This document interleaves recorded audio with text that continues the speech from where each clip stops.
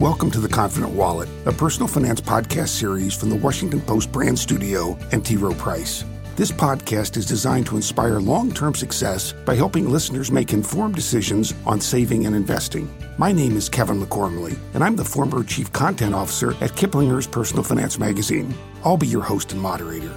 Today's discussion features a roundtable conversation with savvy experts designed to enable listeners to make more informed financial decisions. Targeted to the beginning investor, this episode will speak to the elements of investing, how to get started, and what considerations there need to be for doing so. It will also address how to set up and build a portfolio and how to respond to market fluctuations. My guests include Ariel O'Shea, an investing and retirement specialist at NerdWallet, and Stuart Ritter, a certified financial planner at T. Rowe Price. Welcome to the show, Ariel and Stuart. Thanks for having me. Thanks. The purpose of our discussion today is to make the leap into investing more digestible for rookie investors. And since we're talking about beginners, let's start at the beginning. Stuart, what is investing? Investing is when you take money that you have saved and buy something that has the potential to earn more than you might get in a savings account. It is the opportunity for you to look farther down the road than what you're spending this week, what you plan to buy in the next 2 years, and think about those bigger purchases. It could be a car, it could be a house, it could be your kid's education. It should be your own retirement. And making sure you're making the decisions about what you do with your money to help build up what you'll need to buy the kinds of things that you want to buy. So why should a person consider doing this versus savings, which is something safe? The reason someone would want to invest is if you're going to buy something just with your own money. Let's use the extreme example of you just buried in the backyard. You have to put a lot of money in your backyard in order to buy a car or a house or your kid's college education or your own retirement.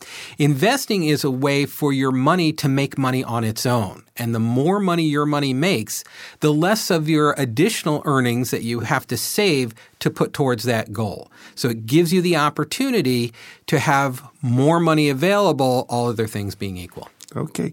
Ariel, what are some of the typical investment goals that investors have, and how does someone take the first steps toward reaching those goals?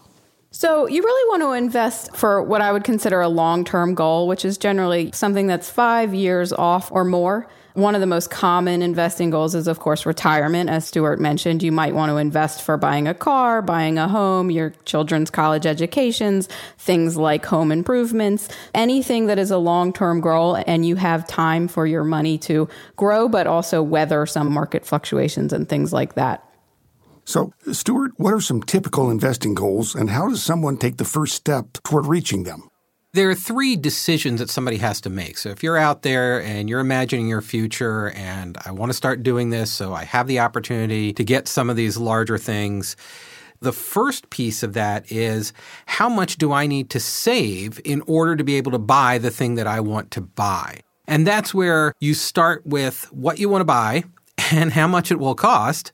And as Ariel alluded to, when do you want to buy it? And there are some calculators out there where you can get some estimates of, if I want a down payment on a house in 7 years, here's about how much I need to put away. Or if I want to save for my kid's college education, it might be what's available in your budget. I'm going to save X dollars a month, and that's how I'm going to work it into the rest of the things that I want to do with my money. So some of it can be driven by what you want to buy and what that will cost. And some of it can be driven by, I'm not going to be able to have all of it by the time I want to make the purchase. So I'm going to decide, here's what I'm going to dedicate from my budget.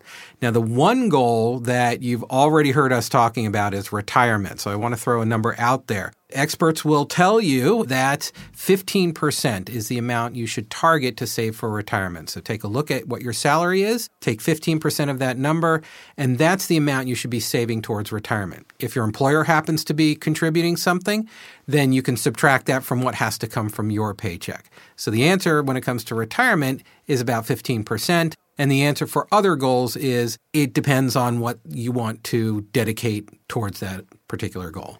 Ariel, what do you think people listening when they hear 15% of their pay should be saved for retirement? How do you think they react to that?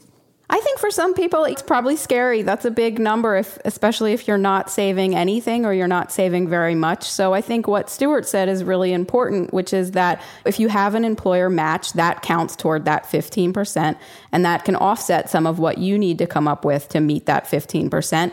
And then I really think it's important to underscore that you can start small and work your way up. You shouldn't wait until you can save 15% if you need to start with saving 3% or 5%, or especially a good first goal is to contribute enough to an employer retirement plan to earn that full match. Wherever you can start there and then aim to work your way up, whether that means making small increases every year or investing any windfalls you might get, like a tax return or a bonus, things like that. There are ways to work your way up to achieving that 15% goal.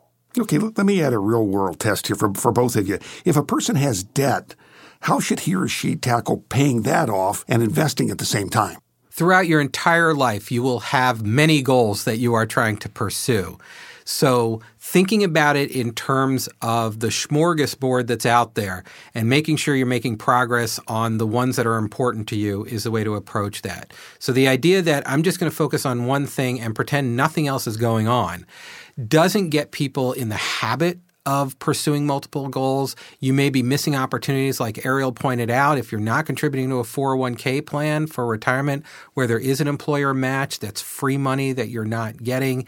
So it's going to be a balance. It's going to start when you're young and it goes all the way through your life. So if you have debt, that's one more goal that you're pursuing, not something that should be preventing you from looking at any of the other ones. Okay, great. Ariel? That's exactly what I would say. I mean, you really don't want debt to prevent you, first of all, from getting that employer match. So I would definitely prioritize, paying the minimums on your debt and making sure that you're getting your employer match. And then after that, you can sort of look at how you're going to be able to accomplish all of your goals, dividing your time and prioritizing things. But you shouldn't let debt stop you from getting started investing, even if that means you have to start small. Thank you. Okay, once a person has decided how much to save, what's the next step? After you've figured out how much you're going to save, the next step is to figure out what account you should use. And the reason that's important is because the government has decided that some goals are so difficult to achieve and so big that they're willing to help. And the way they help is to give you some tax advantages if you commit to saving for the goal. So the two big ones that people think about are retirement and saving for college.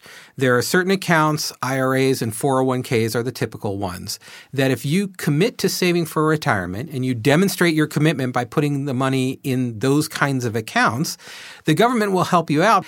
You pay less in taxes if you choose the right account, and that means you have more money for you to spend on the things you want to spend on. So you know where you want to invest. How do you develop an investment strategy? It seems like a scary thing to do, too. That's a big term.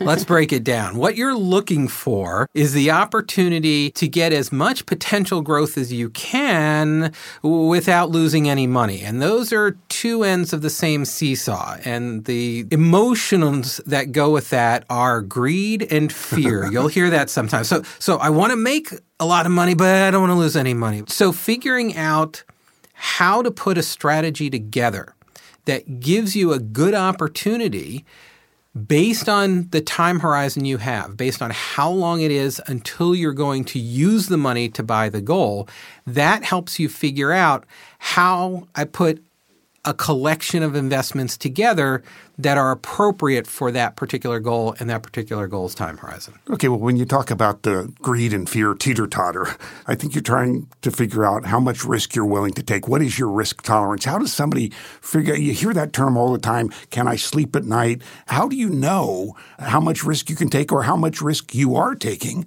by whatever it is you decide to invest in? There are actually a decent number of risk tolerance quizzes out there on the internet that you can take. They vary a little. A lot of the questions are similar and some are better than others. So I would recommend taking a few of those. But then also it's really important to be honest, both when you're taking a quiz like that and also when you think about how you might react to, market volatility and things like that. You need to be honest with yourself because it is better to take a more conservative approach than to pull your money out and run every time you get scared by the stock market. Perhaps if you've invested before, you can think about how you might have reacted in the past. But if you haven't invested before, you really need to be honest and try to predict as closely as you can how you might react to market events. Well, we hear a lot of millennials who are sort of scarred by the Great Recession, and they were just coming into the investment age, and these are the beginnings we're talking to, and you had that terrible, almost 50% decline in the market over a short period of time. That's scary. How do you overcome that and convince yourself to march into that wilderness for the first time, I guess? I think it helps to look at the facts. I mean, you may have seen your parents, perhaps their account balances go down, but if you check with them now, those account balances, as long as they stayed invested, are far higher than they were before. And they bounced back, I don't want to say quickly because that's obviously a relative term, but they did bounce back as long as people stayed invested. So I think it helps to get a little context and look at the facts and see what actually happened after that recession, because people who stayed invested are up and up significantly. Agreed. It depends on whether you're looking at the market through a microscope or a panoramic lens.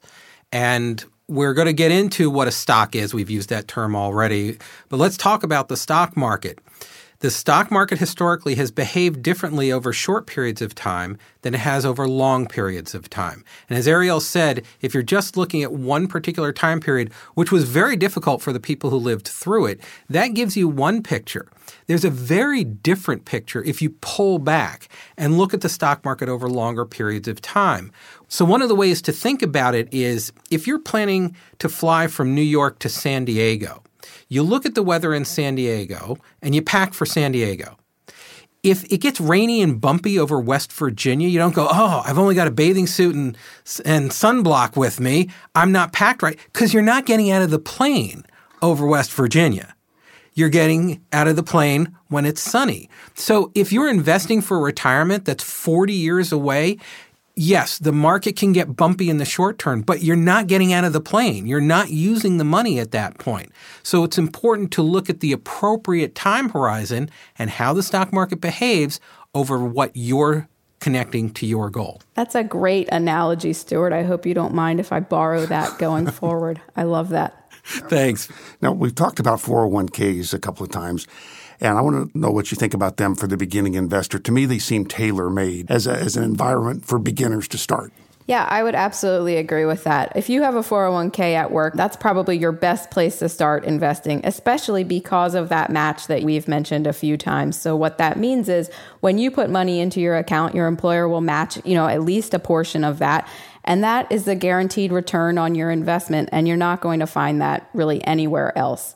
So you should definitely be taking advantage of that match. And then 401ks have a limited investment selection, which can be good to reduce confusion. And they're generally stocked with target date funds, which essentially take care of creating that mix of stocks and bonds for you. So you would pick a fund that matches the date when you plan to retire. So that's the year. So it might be 2055 for someone who's pretty young right now. And that fund will gradually rebalance as you approach that date to take less risk. So that's a good choice. And almost all 401ks offer that. And often that's what people are auto-enrolled into when they join the plan. So that makes 401ks really attractive. We're going to talk about a stock.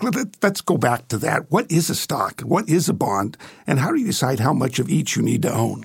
A stock means you've bought an ownership in a company. If you buy a stock in a particular company, you own part of the company. A bond means you've lent your money to a company. The bond is their agreement to pay you back, usually with some interest. So those are the technical definitions. But what's important is how a stock and how a bond behaves over the long term and over the short term. Historically, the stock market, collections of stocks overall, have provided one of the highest returns compared to other investments over the long term. Over short periods of time, the return of stocks can vary quite a bit. You mentioned the fact that it went down more than 50% at one point. That was over a short period of time. And when I say short, I mean in particular 18 months. So over a couple of years, you can get pretty big highs and pretty big lows. But the average over the long term has been about 10%. And the longer a time period you look at, the closer to that 10% it gets.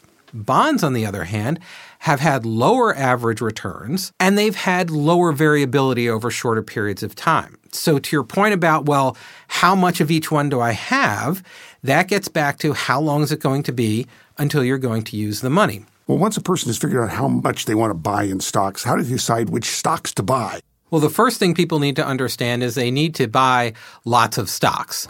That an individual company has the potential that something bad could happen to it. The formal term is business risk. Or one particular sector of the economy could have something happen to it, and that's sector risk. So if you only buy one stock or a couple of stocks, and unfortunately, it happens to be one of the ones that something unexpected happens to. Nobody buys one of these things thinking something bad is going to happen. But if something unexpected does, you might not end up with enough money to achieve your goal. So the way you manage the fact that something bad might happen to one or two individual stocks or a particular sector is you buy lots of stocks and lots of different sectors. What we're talking about here is the big word diversification. And that's making sure you own lots of different stocks and lots of different bonds for that part of your portfolio that you've decided to dedicate to those particular kinds of investments. Okay, and our beginning investor certainly can't go out and buy 300 different stocks. So what's the solution there? The solution is what Ariel alluded to.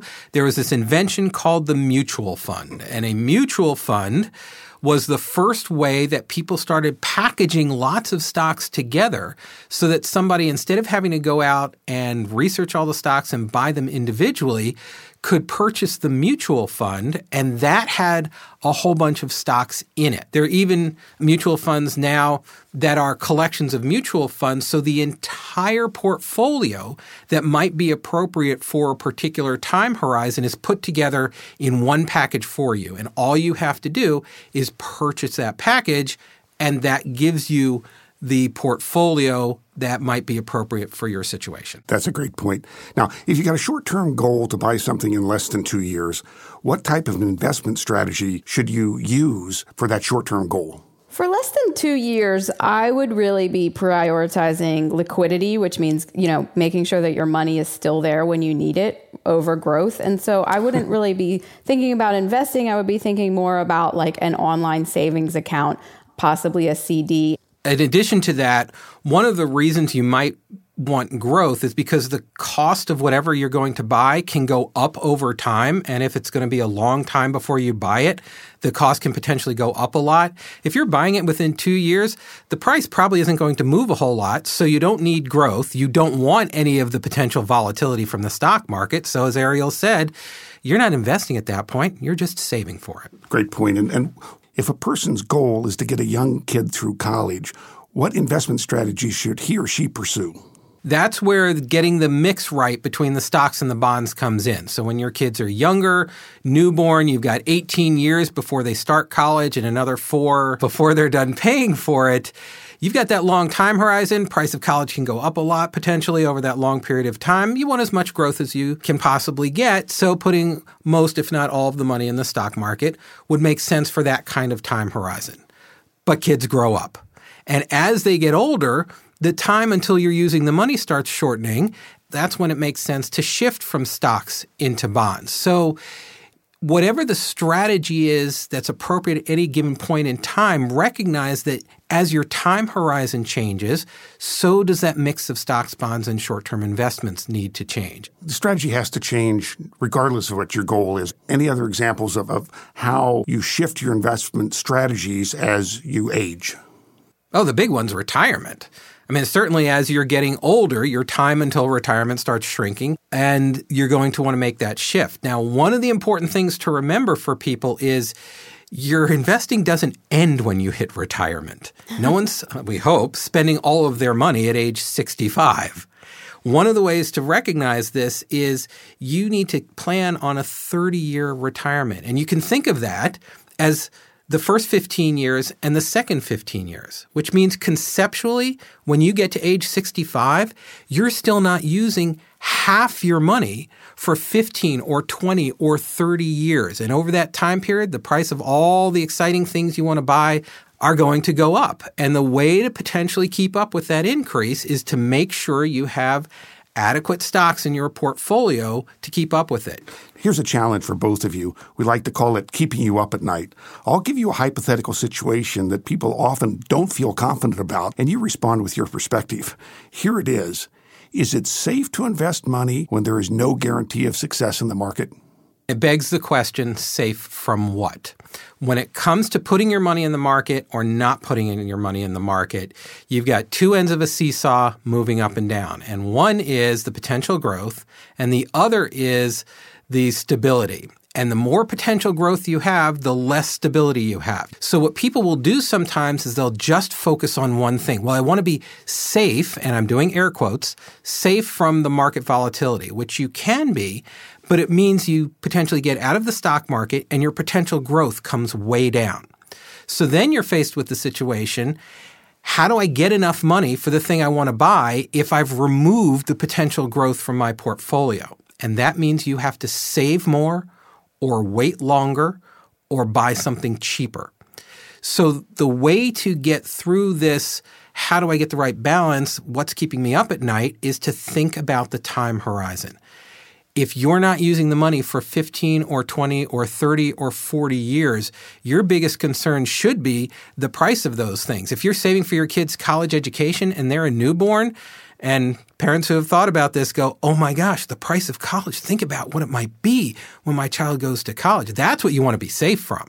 You want to make sure you're investing in a way that when you get to the point that you want to help your kid with college, that you want to be able to pay for things in retirement, you're in a position to be able to do that. Thank you. Ariel, what's your answer to what's keeping people awake at night? What I would say is you need to think about risk. And a risk that a lot of people don't consider is that they might not have money for their goal when that goal comes. And for a long-term goal, something that's really far away, there's a better chance that you won't be able to accumulate enough money to reach it if you don't invest. And so I think people tend to ignore the risk of not being able to meet their goal and focus on these risks of short-term volatility, when if you're investing for a long time horizon, you really have time to weather that volatility and you don't need to focus on that risk as much.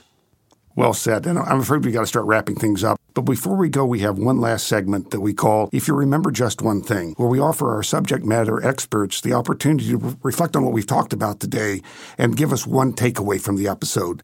Ariel, what's your one thing? My one thing is that it's never too late or too early to start investing. So I hear from a lot of people who think they've missed the boat. I hear from a lot of people who think retirement is so far away that they don't need to start yet. And the answer to both of those people is that it's never too early and it's never too late. You need to start now. Now is the best time to start. Okay, Stuart? Stop trying to be perfect. Don't think you've got to figure out the right amount to save and maybe this wasn't quite the right investment package. You're going to make course corrections as you go, but the only way to correct a course is to start moving. So get started, figure things out as you go, but recognize that just moving forward will get you closer to your destination than just standing still and saying, I haven't started yet. Hey, thanks to both of you for all this great advice. Thank you. Thanks for having me. I want to thank you for listening. Please be sure to join us for our next episode, Understanding IRAs. And if you like The Confident Wallet, please rate and subscribe wherever you get your podcasts.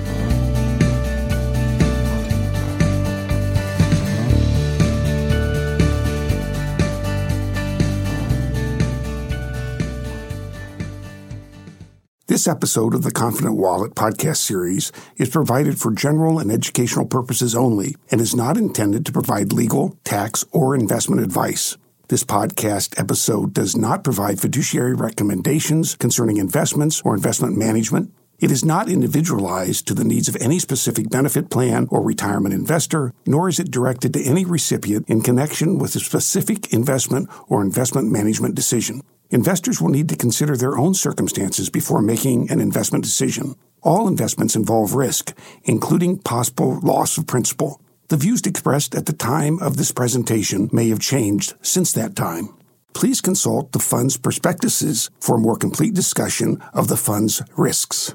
The principal value of target date funds is not guaranteed at any time, including at or after the target date, which is the approximate year an investor plans to retire, assumed to be age 65, and likely stop making new investments in the fund. If an investor plans to retire significantly earlier or later than age 65, the funds may not be an appropriate investment, even if the investor is retiring on or near the target date. The fund's allocations among a broad range of underlying stock and bond funds will change over time. The funds generally emphasize potential capital appreciation during the early phases of retirement asset accumulation. balance the need for appreciation with the need for income as retirement approaches, and focus on supporting an income stream over a long-term post-retirement withdrawal horizon. The funds are not designed for a lump sum redemption at the target date and do not guarantee a particular level of income. The funds maintain a substantial allocation to equities both prior to and after the target date, which can result in greater volatility over shorter time horizons. Diversification cannot guarantee a profit or protect against loss in a declining market. T. Rowe Price, the Bighorn Sheep Design, and the Confident Wallet, collectively and or apart, are trademarks of T. Rowe Price Group, Incorporated. All rights reserved. The trademarks displayed throughout this podcast are the property of their respective owners. T. Rowe Price Investment Services, Incorporated.